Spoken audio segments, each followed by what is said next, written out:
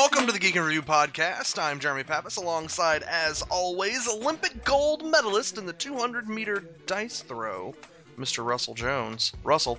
It was a hell of a dice throw. I want to thank my coach, Penguin, who has been kind of with me all the way. It was just all glory to God, being with me right there in the saddle as we cranked her up. And I tell you, it was controversial. I decided not to go with the D20, but that D4 it sailed. You should have seen it. That I'm was going to the be wrong going for the song. world record next year. That was the wrong song. That was Yeah, what Pomp and were you humming? That was Pomp and Circumstance. Yeah, try the national anthem. When I think of giving a grand speech, I don't think of, a great Olympic athlete. I think of Macho Man Randy Savage. Oh yeah. What's going on, man? Oh, it's been a hell of a week. We've had a lot of breaking news we've been doing down in Baton Rouge. So that's kept me busy. I've also spent a lot of time in EVE Online, kind of kicking around the new corporation I joined, EVE University.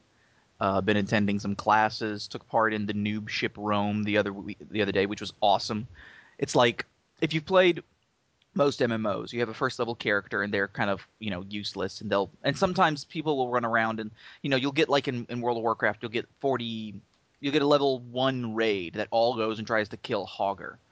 Well, this was kind of the same thing. We took like 70 or 80, starter ships, because they just revamped them in the last update, and roamed around low-sec space looking for a fight. And we actually popped I think a battle cruiser and a cruiser. And then an entire fleet full of a corporation that had declared war on EVE University showed up and wiped us all out. It was fantastic. Sounds like fun. Oh, it was a good time. So I'm doing that, and I also got into a Twitter conversation with the Hell Cow himself, Keith Baker of I'm the Guy Who Created Eberron fame. Right. Gots to love some Keith Baker. Someone had mentioned about Eberron, and I said Eberron was so good I put it into everything. 4th edition, 13th age, salads, you name it. And then Keith Baker tweeted back, it's like, I need to come by and have dinner at your place. I was like, hey, anytime you're in Baton Rouge, stop on by. And he said, I will. So that's excellent. Well, we do know that it was a couple of years back, but Keith Baker did take a summer just couch surfing and playing D&D with people. Which is awesome. Yeah, which is pretty much exactly what I want to do forever. So there's that. Oh man, it was a great week. It was a big week this week. The big thing that really, obviously Curiosity was the really big news. And continues to be. And I was really happy that so many people kind of got into it. I mean, the just hearing NASA talk about Curiosity and what they had to do with the rocket sled and the sky crane. Oh man, it's like something you would see in a movie. And it got a lot of people really seriously jazzed about space exploration, at least for a few days. I mean, everyone for a while was talking about Curiosity, so I was that's really good to see. And this is one of those things, when you really do sit down and look at all the different moving parts it took to happen. People have been kind of talking about that 7 minutes of terror. The thing came in, it was in a capsule, the capsule broke apart. There was this, like you said, rocket sled that was basically holding the Curiosity that fired rockets to slow its ascent down, and then it lowered this thing on literally a crane, and then let it go so that it would hit the surface upright, on its wheels, just very gently drops it down, and didn't screw up any of the billions of dollars worth of equipment on board, including a giant death laser. We sent something with a big-ass freaking death laser to Mars. And oddly enough, there's also an oven. Yeah! I mean, I know that the oven is going to be used for, experimentation on, but it is kind of funny to think that they just sent it up there for kicks. Let's throw an oven on it.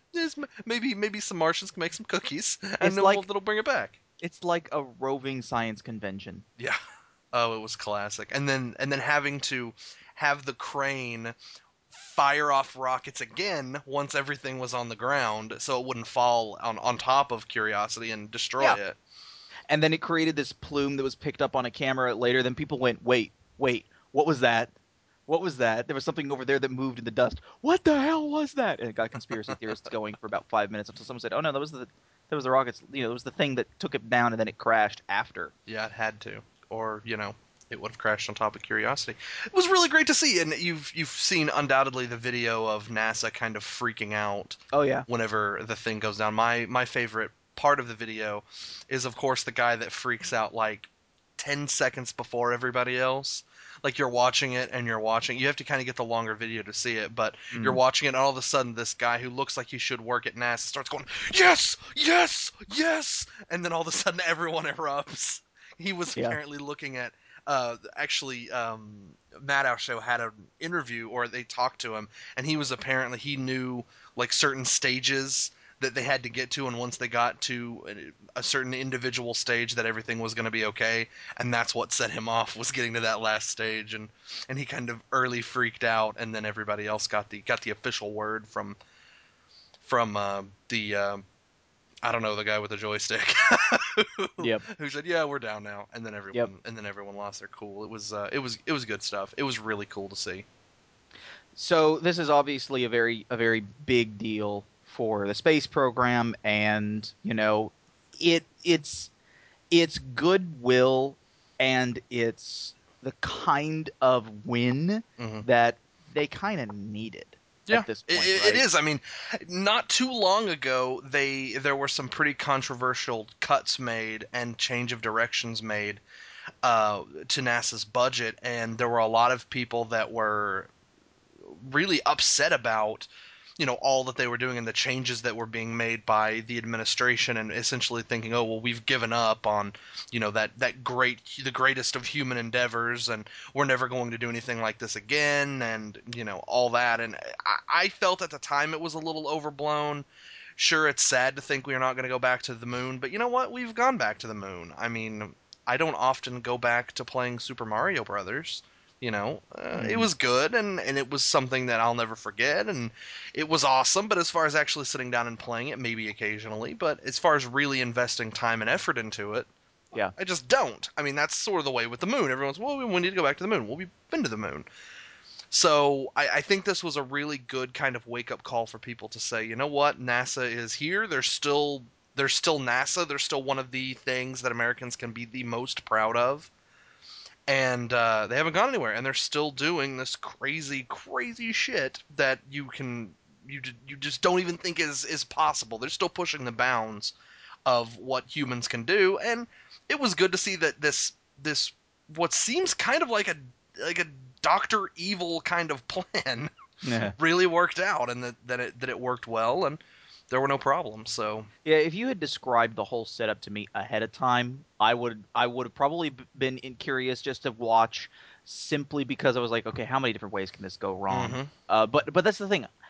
After other problems that they've had, I just hadn't been that interested, and now suddenly I'm interested again. Like I've been checking the photos, and I've been looking at the panoramic shots. There's one really gorgeous panorama that I posted on my Facebook wall, that's got, at one point you can see the tracks and the route that Curiosity took to get on top of the hill that it took before it snapped this shot. And the ground is, it's a lot of rust red. There's a hmm lot of oxidized green in there.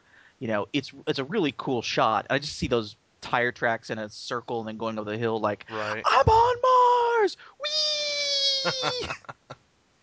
Like, It's it's cool, and it's it's worth really getting incredible. excited I about. mean, it's you get kind of used to seeing certain kinds of pictures of space, and they're always kind of grainy and kind of crappy. But it's pictures from Curiosity that get you to really kind of get closer to it and really understand that this is actually a place that actually exists. It's not like something that somebody's creating. I mean, obviously we know that Mars is a place and that there are things there and it's not on Earth, but when you see these pictures and like you said, you see the tire tracks and the dust and you see the horizon, and as it spreads out you're like, wow, that's really a place that we've gone to.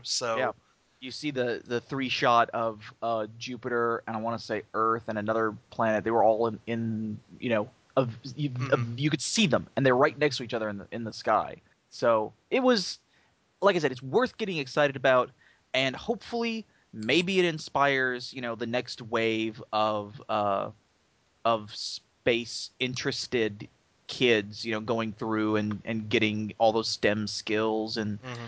then going to class. And who knows, by that time, maybe the private sector will actually have invested enough to get some stuff done. Yeah, to make space flight something you can do, Yeah, or you can work on without having to work at NASA, because I mean NASA can only employ so many people.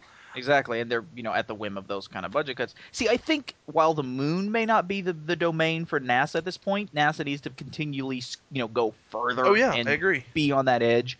I think private corporations actually have a reason to go to the moon, Yeah, whether absolutely. that be to test new stuff, whether that be to build, attempt colonization, that kind of stuff. Because I had this conversation with one of my reporters who he's kind of frat guyish, and he's not exactly the kind of the sciency type person you would Hmm. expect. So he's looking at this thing going, "What the hell's it green?" When he was looking at that picture I was talking about, I was like, "Well, it's because the ground's oxidizing. It's rusting essentially, the same way that the Statue of Liberty turned green." And he's like, "So it's got atmosphere, yeah. So it's got soil, yeah. Can we grow shit there? No, There's because no one, water. A. there is trace. I think there's like trace water existing in the air, but it's barely because I mean, how else does Yeah. it rust? Right. But there's not the right nutrients aren't available in the soil. There's no oxygen. The atmosphere is 95, 98% carbon dioxide. So those are kind of the two bigger things. One, you need water. Two, you need oxygen, and then you could kind of go hydroponics. But even then, the ground, the soil doesn't necessarily have all the right nutrients Right. to sustain it. But that should be, I was saying, terraforming, that should be where the space program goes next. If we can conceivably get to Mars and get a real, very, very close nitty gritty understanding of the soil, literally nitty gritty, Hmm. then maybe we can find some way to start changing it and terraforming. Change the composition of the soil so it could support plant life. Do something to change the atmosphere so that you can actually start, pumping oxygen into it. Um, I would think that's what Mars is best for. It's best for one exploration and figuring out, was there water at some point? How did it get to the point that it is now?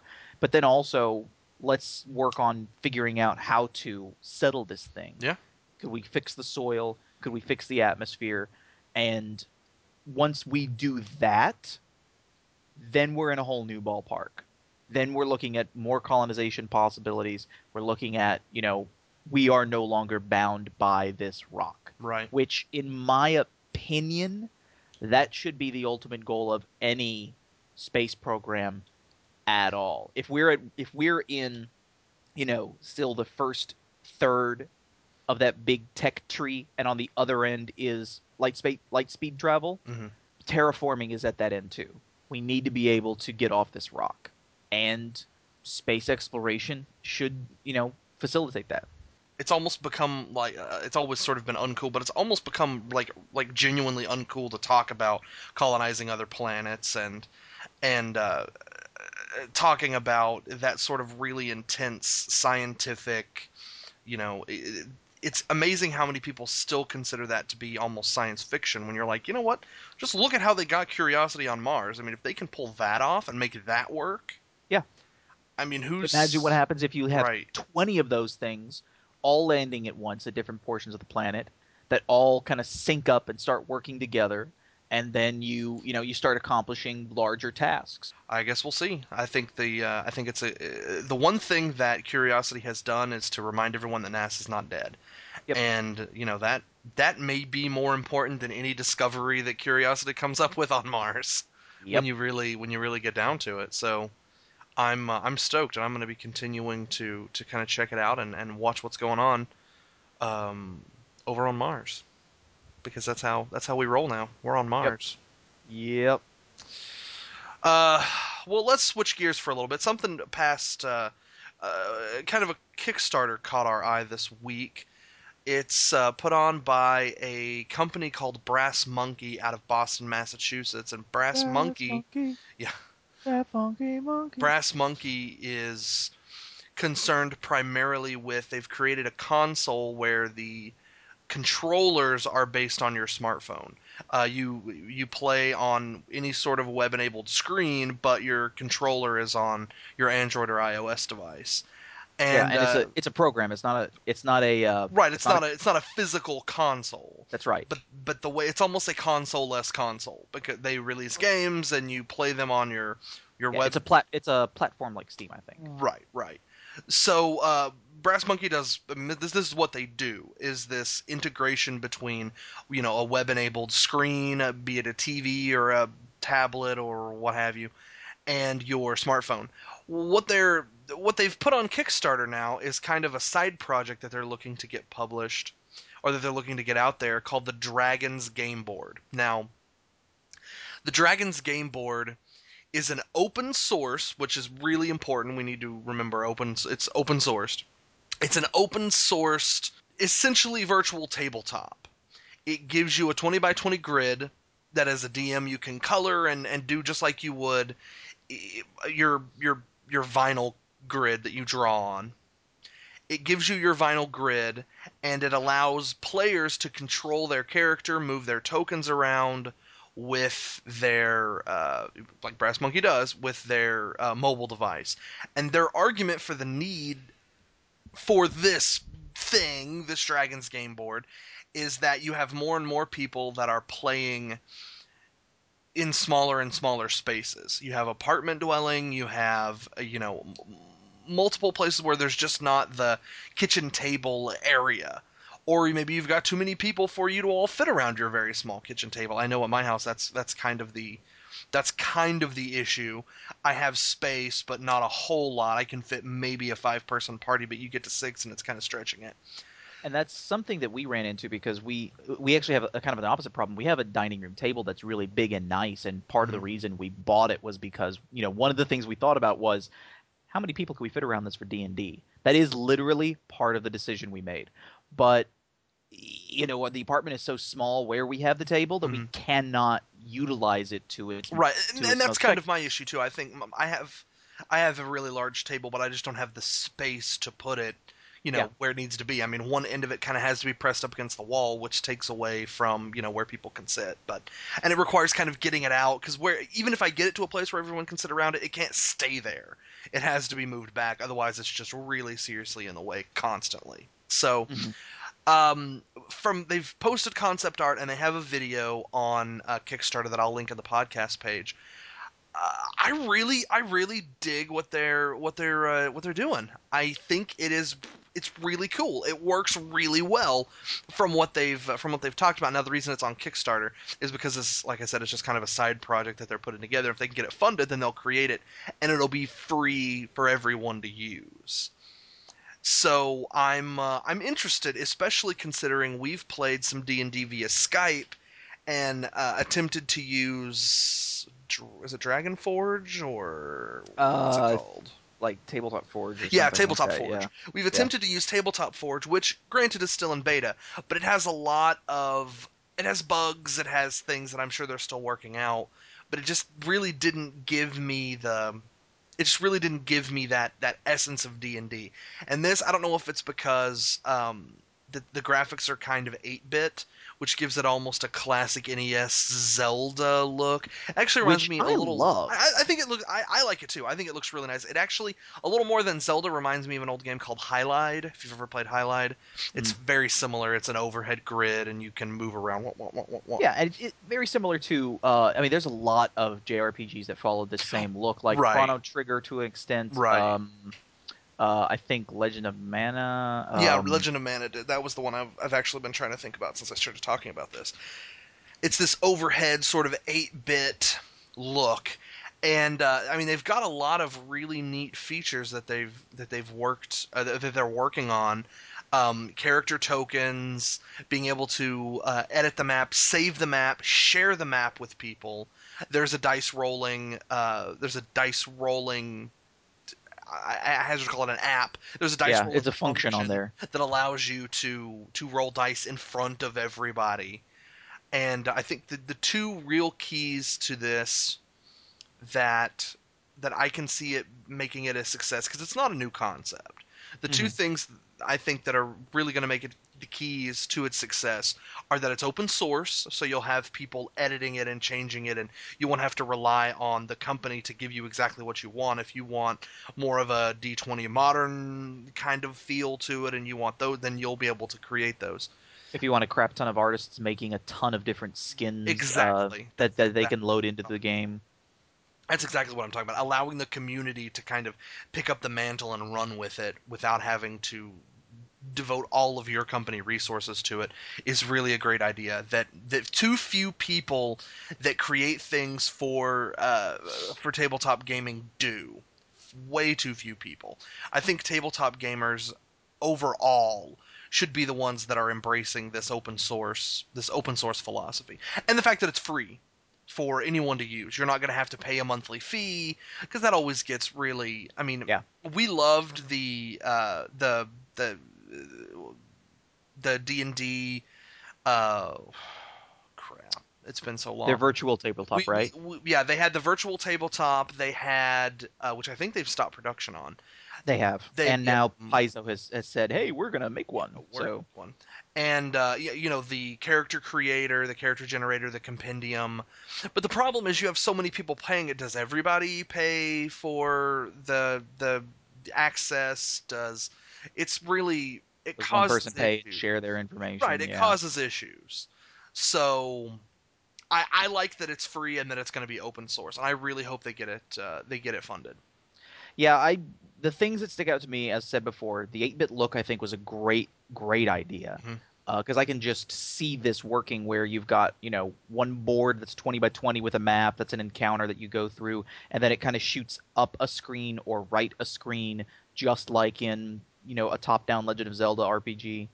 Um, you have, I mean, this again, just to kind of set the scene, this would play out on a computer monitor or a TV, typically, like a big Right. screen TV. Right. I think a Everyone TV would is be where it's really going to be used. If you yes, have Netflix on your yes. TV, you'll be able to get the Dragon's game board, and you can all sit around the living room. You won't have to clear. I mean, they And do this little everyone will have their smartphone or tablet, and it'll right. have their controller on it, and then they, move, roll dice, and do everything else they need to do on the screen from their individual device. Mhm. Whether that be an Android phone, an Android tablet, an iPhone, an iPad, something along those lines. The only thing I can think of that might hazard a problem with the overall usefulness of the Dragon's game board, which is something I'm sure Brass Monkey deals with constantly, so it's probably being overblown in my brain, is people who has it become so have iOS devices and Android devices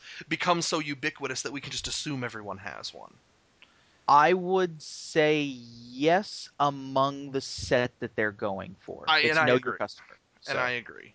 I mean, I mean, this is being made for specifically RPG players who want a web-based or digital something mhm, to replace the traditional board. And those players will almost assuredly have iPhones, they'll have Android phones, they'll have maybe Windows phones, mhm, and they'll have tablet PC.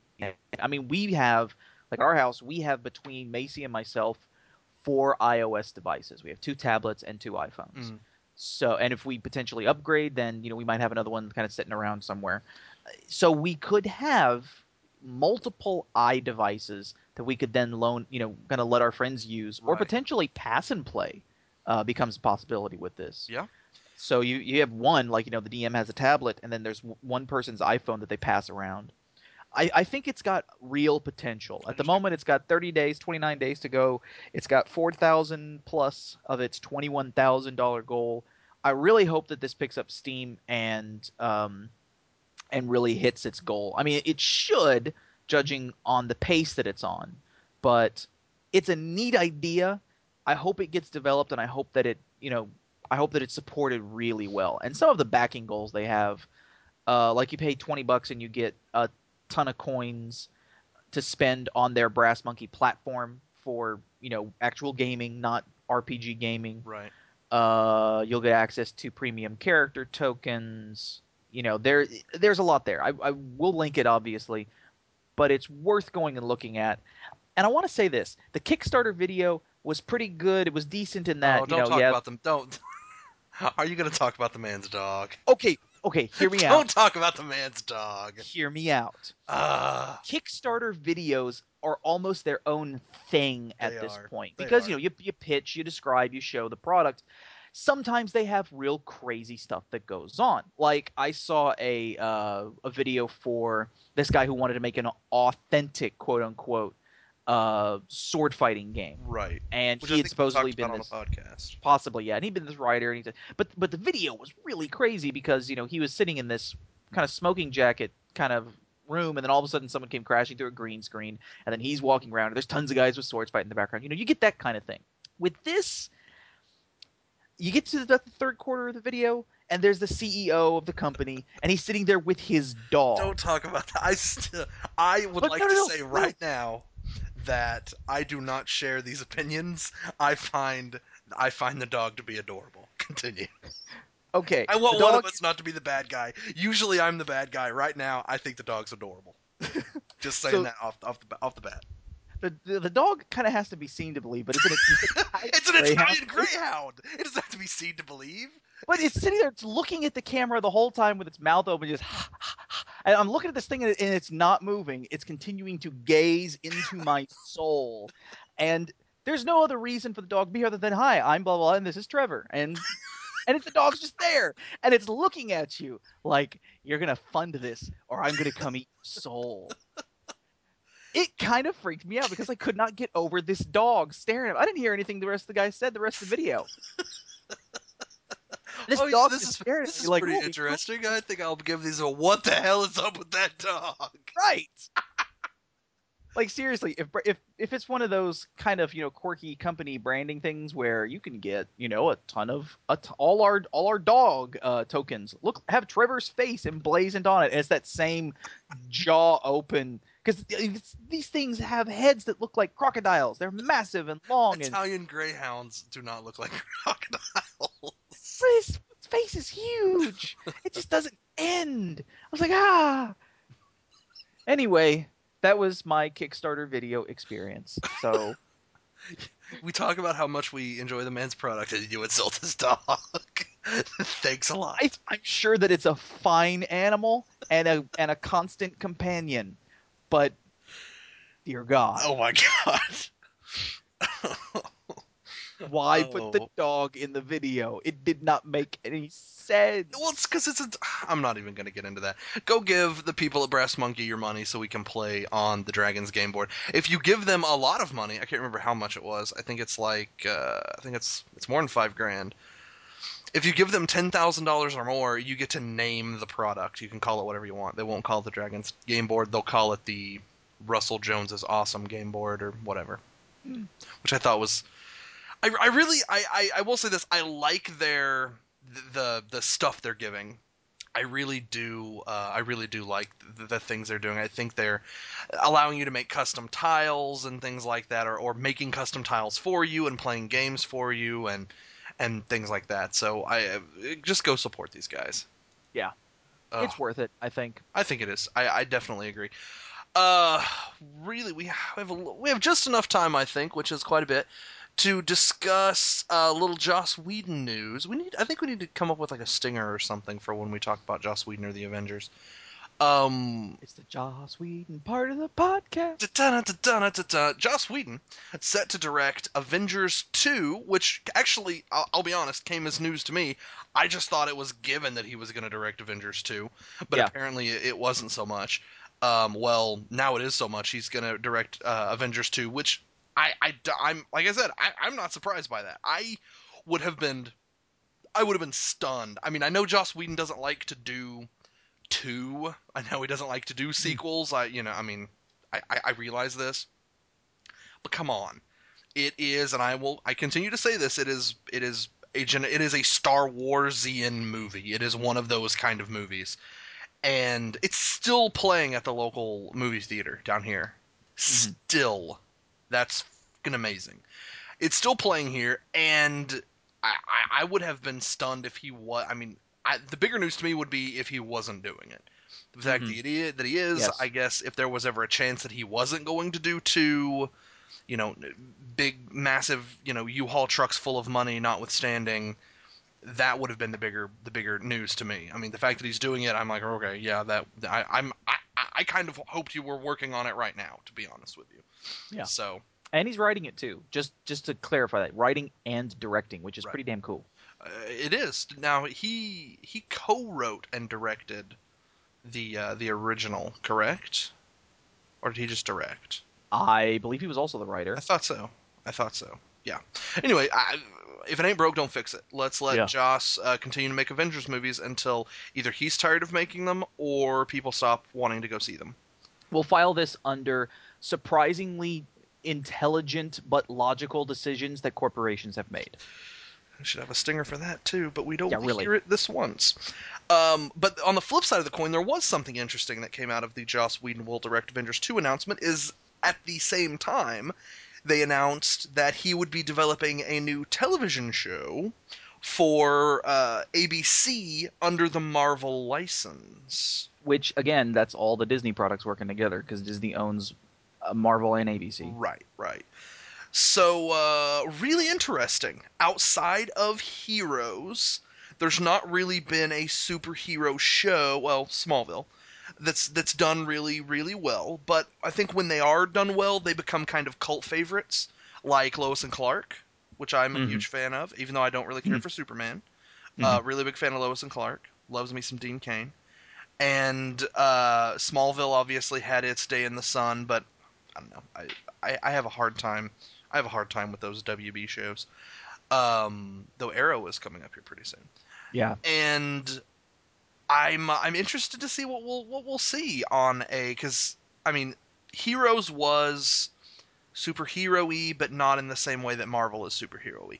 And Heroes really only had, according to people that I know that loved Heroes, really only had one season that Hmm. was great. Everything else, according to people I know, and I'm sure there are thousands of people that will disagree with them, but the rest of the season sucked. Yeah. It And had to do with the the writer's strike and all that. Yeah. And this show has been described, I believe, as kind of an enhanced cop show, which leads a lot of people to believe that it could be a SHIELD agent show. Like it could be looking at a group of SHIELD agents going out and doing stuff in the world that the superheroes inhabit, the Marvel universe. It may not necessarily include heroes or actually any superpowered people at all, but it will include SHIELD agents who are, you know, they can be pretty damn cool on their own. They I can. mean, look at Ant-Man, who's Yeah. the other Ant-Man, whose other moniker I can't immediately is Eric O'Grady. Irredeemable Ant-Man. Yeah, Irredeemable Ant-Man, yeah. yeah, the Irredeemable Ant-Man. I mean, he started as a Shield agent. Look at Coulson, for God's sake. Right. If you potentially get something along those lines, I think expanding into the Shield side of things is a well-deserved look at the men and women behind the Avengers, I tend to who agree. who only tend to die in large numbers, apparently. Right. I tend to agree. I will say this, however.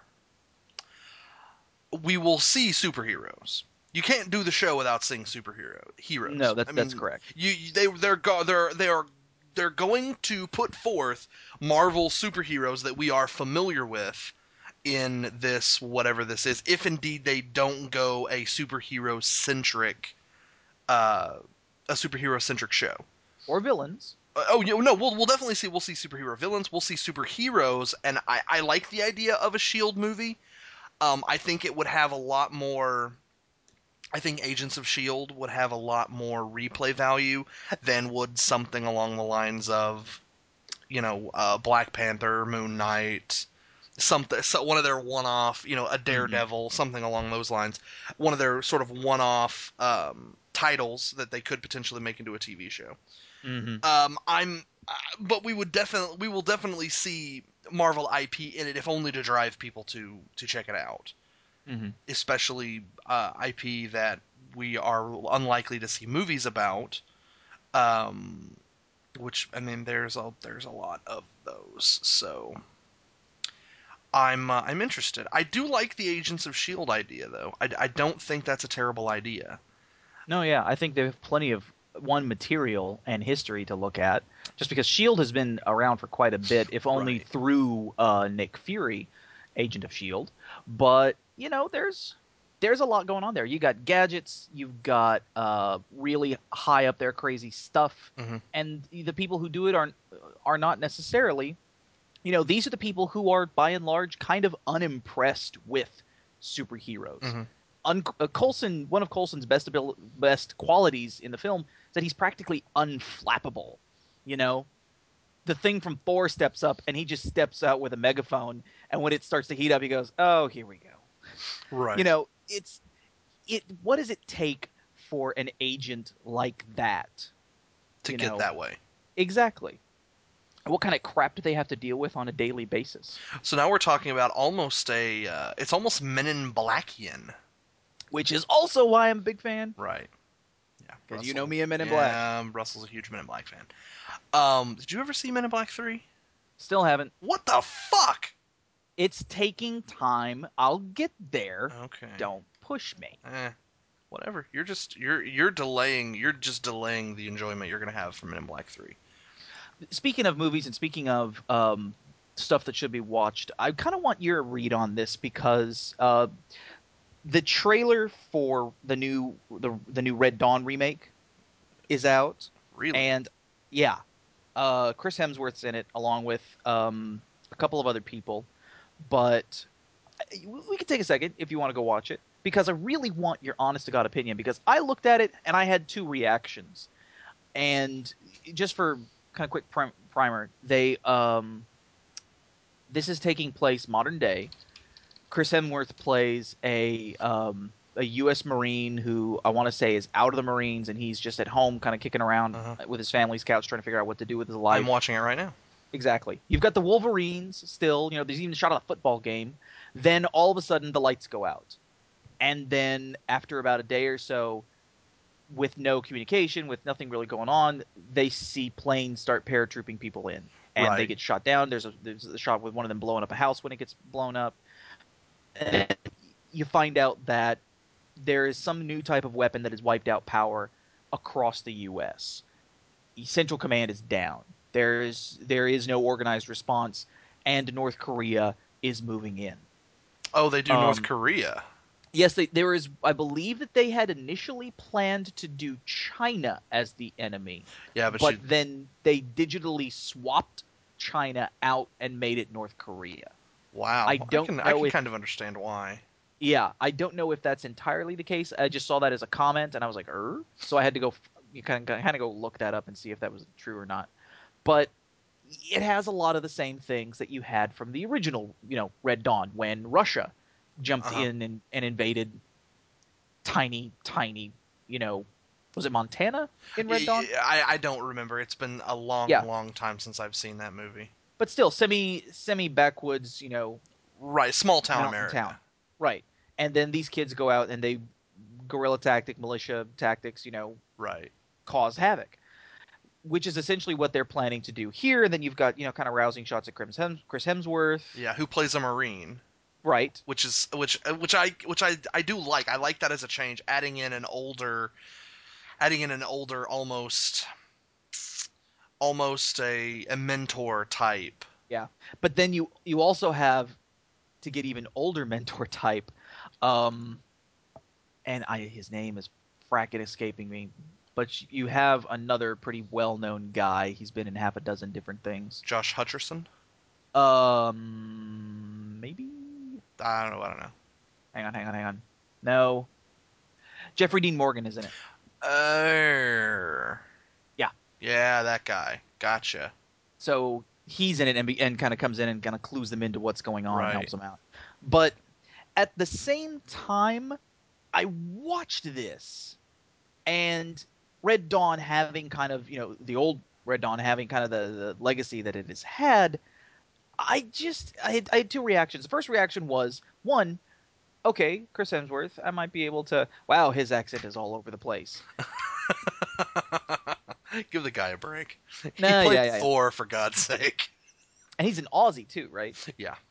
So it sounded like he was trying to lapse into Thorish every few seconds, and I Well, was like, he's used ooh, to it. Every time yeah. he let me put it to you this way: every time he uses that accent, he makes $17 million. I would occasionally lapse into Thor accent too. And Oh, probably gets. honey, can I get you some more water? Yes, I will have water, mortal. And then hold And then he your hand out. smashes a coffee cup. And then hold your hand out for money. I would do the same thing. I have to admit. Yeah. The, I this don't hate it. It looks interesting. It's exciting. They've got a lot of tactical stuff going on. I have to say I'm a fan. It doesn't blow me away. I don't love it. I'm not counting down the days, but See, it looks good. here's my second reaction to it. There is if there is a portion of American psychosis or neurosis that needs to be kind of looked at, it is the survivalist militia aspect Hmm. of the film that has me kind of question. And it is very jingoistic. Very, very, ultra nationalist, is defending our home and Right. against these red invaders. It's literally the same thing. It's defending our home against these red invaders, like the red commies. Right. And it kind of makes me a little bit uncomfortable because there are militias out there that use Red Dawn as like, it's not necessarily kind of how they build themselves up, but it's definitely a poster on their wall. It's something they look at and point to and sit around and watch whenever they, it's just Whenever the mood hits. yeah, You know. and that as an old movie made during, communist scares, Right. I get it and I understand it and it has its place. This movie today as a remake, I don't know. I mean, I don't think it shouldn't be made. I don't think it's, oh, we shouldn't be doing all the stuff with the guns because we have shootings all the time. That's not what I'm saying. Hmm. What I'm saying is, I just watched it, and there's more than a small part of me that was a little uncomfortable watching it because this is a much more global world and a much more interconnected world than it was, when the first Red Dawn was made. Right. And I just I look at this and I go, do we really, is this Is really it a good idea? Is it a good a idea good to make idea this movie? today? I mean, Right. even yes, I understand the Red Dawn when it was made, but today, I don't know. Well, I can see what you're saying. I think it's a valid point. I also think that's something that they've thought about quite a bit. If I had to guess, that's probably why they changed China to North Korea because everybody knows that North Korea is not capable of doing what they're doing in this movie. No, yeah, They're just not. I mean, the people they can't feed themselves. yeah, We've seen their well, rocket launches that were right, within a few minutes put to the Benny Hill theme. We know that North Korea doesn't have this capability. North Korea has kind of become like a cartoon enemy, which is I'm assuming why they changed China to North Korea. yeah, Now, because yeah. and it probably they just don't want to piss off China as our our partners in as being a trade partner for absolutely no reason. Um, you know, I think it all depends on more than what you see in this movie. I think it depends a lot more on how they treat the sort of militia-y types. Because I'm very familiar with Ruby Ridge and things like that have happened that have involved these isolationist militia types, and it's something to really think about and to really remember that there are these people out here that will use this as a tool or will use this as validation for their whack job beliefs. I think it's a valid concern. I do. I hope that the filmmakers are smart enough to have done this in such a way that it doesn't glorify those people and makes it more about the story. Because the story is a really normal story that we see a lot of. I mean, it's essentially an alien movie, except the aliens are things that we're familiar with. They're North Koreans or right, they're Russians or that's right, essentially what it is. And people don't, and rightfully so, we don't get upset about alien movies. yes, But usually that also includes a coming together with the rest of the world and doing all the yada yada yada. In reality, this Red Dawn is going to be the U.S. versus another foreign force. right, So and that, if anything, that has me, kind of the most concerned. is that I mean, Right. Like I said, I see where the problem is, and it could potentially be a problem. I think we need to see a little bit more of the movie to ensure that. Let me put it this way: I think you can do a Red Dawn remake and have it not be that way. Have it not give you that feeling. And they can do it almost as an alien movie. We just happen to know who the aliens are. Yeah, I hope so, because I mean I don't want to think that we're making not that kind of movie today. Looking at this, I agree. More needs to be seen in the movie. Might even be worth watching in the theater just to see it. But I'd be interested in seeing it in the theater. I really would. I mean, yeah, look at it this way. Compare it to Terminator 2. It's a very similar kind of movie. yeah, I mean, it doesn't involve time travel and robots, but right. it's a very similar sort of movie. It's and I know that there have been white supremacist groups that have taken the Terminator franchise and essentially done the same thing. They've said, this is an allegory for what we're going through right now. I think half of it has to do with how they do the movie, and if they do the movie wrong, if they do the movie incorrectly, if they do it in such a way that they don't respect the very delicate situation that they are. And I think changing from China to North Korea is a signal that they are. Just completely pulling out of the ether. I think it's a signal that they are very serious about the way they're doing the movie. And I really think we'll have to see more about the movie, and I think they're on the right track. Now, this comes from someone who's not... I'm honestly not a huge fan of the original Red Dawn. I've seen it. It's good, but it's not a movie that I really identify with, I guess. Mm-hmm. So, maybe that colors my opinion slightly. But I'm interested to see it. I definitely think it's something we need to kind of stay on top of and think about. But if you're having these thoughts, then other people are too. You see, one thing about Red Dawn, because I watched the original Red Dawn a few times. One thing that struck me about it was not the we need to protect our own, and we can't trust in the government, and we have to form a militia to blah blah blah blah blah. That wasn't the part that struck me. The scene that I keep going back to is the scene where they have some Russian prisoners, and they have to figure out what they're going to do with them, and then they have one of their own that has, correct me if I'm wrong, but this has been a while since I've seen it, but they have one of their own that's basically turned against them, right? And I believe so. It's been a long, long time since I've seen or at least the disobeyed orders, right? And they had to kill him, so they had to kill one of their own, and they killed prisoners. And making that decision and doing that was, it was a big part of the movie. It was part of this, we are facing the real decisions that come with war. And this is the toll that it has on us. That made it, in my opinion, it elevated it above what it was. I just don't know if you're going to be able to achieve that same impact this time around. I think it'd be worth watching to see if you can. And if that has been kept in mind when they made this movie, sure. That was what the movie was about to me. It wasn't, small town America goes to war. It's that war comes to small town America. Right. What does that do to us? Right. Yeah, I mean, if they make it into a big flag-waving Americans versus the North Koreans, Americans are unstoppable, and they destroy those dirty Asians, then it's a bad movie.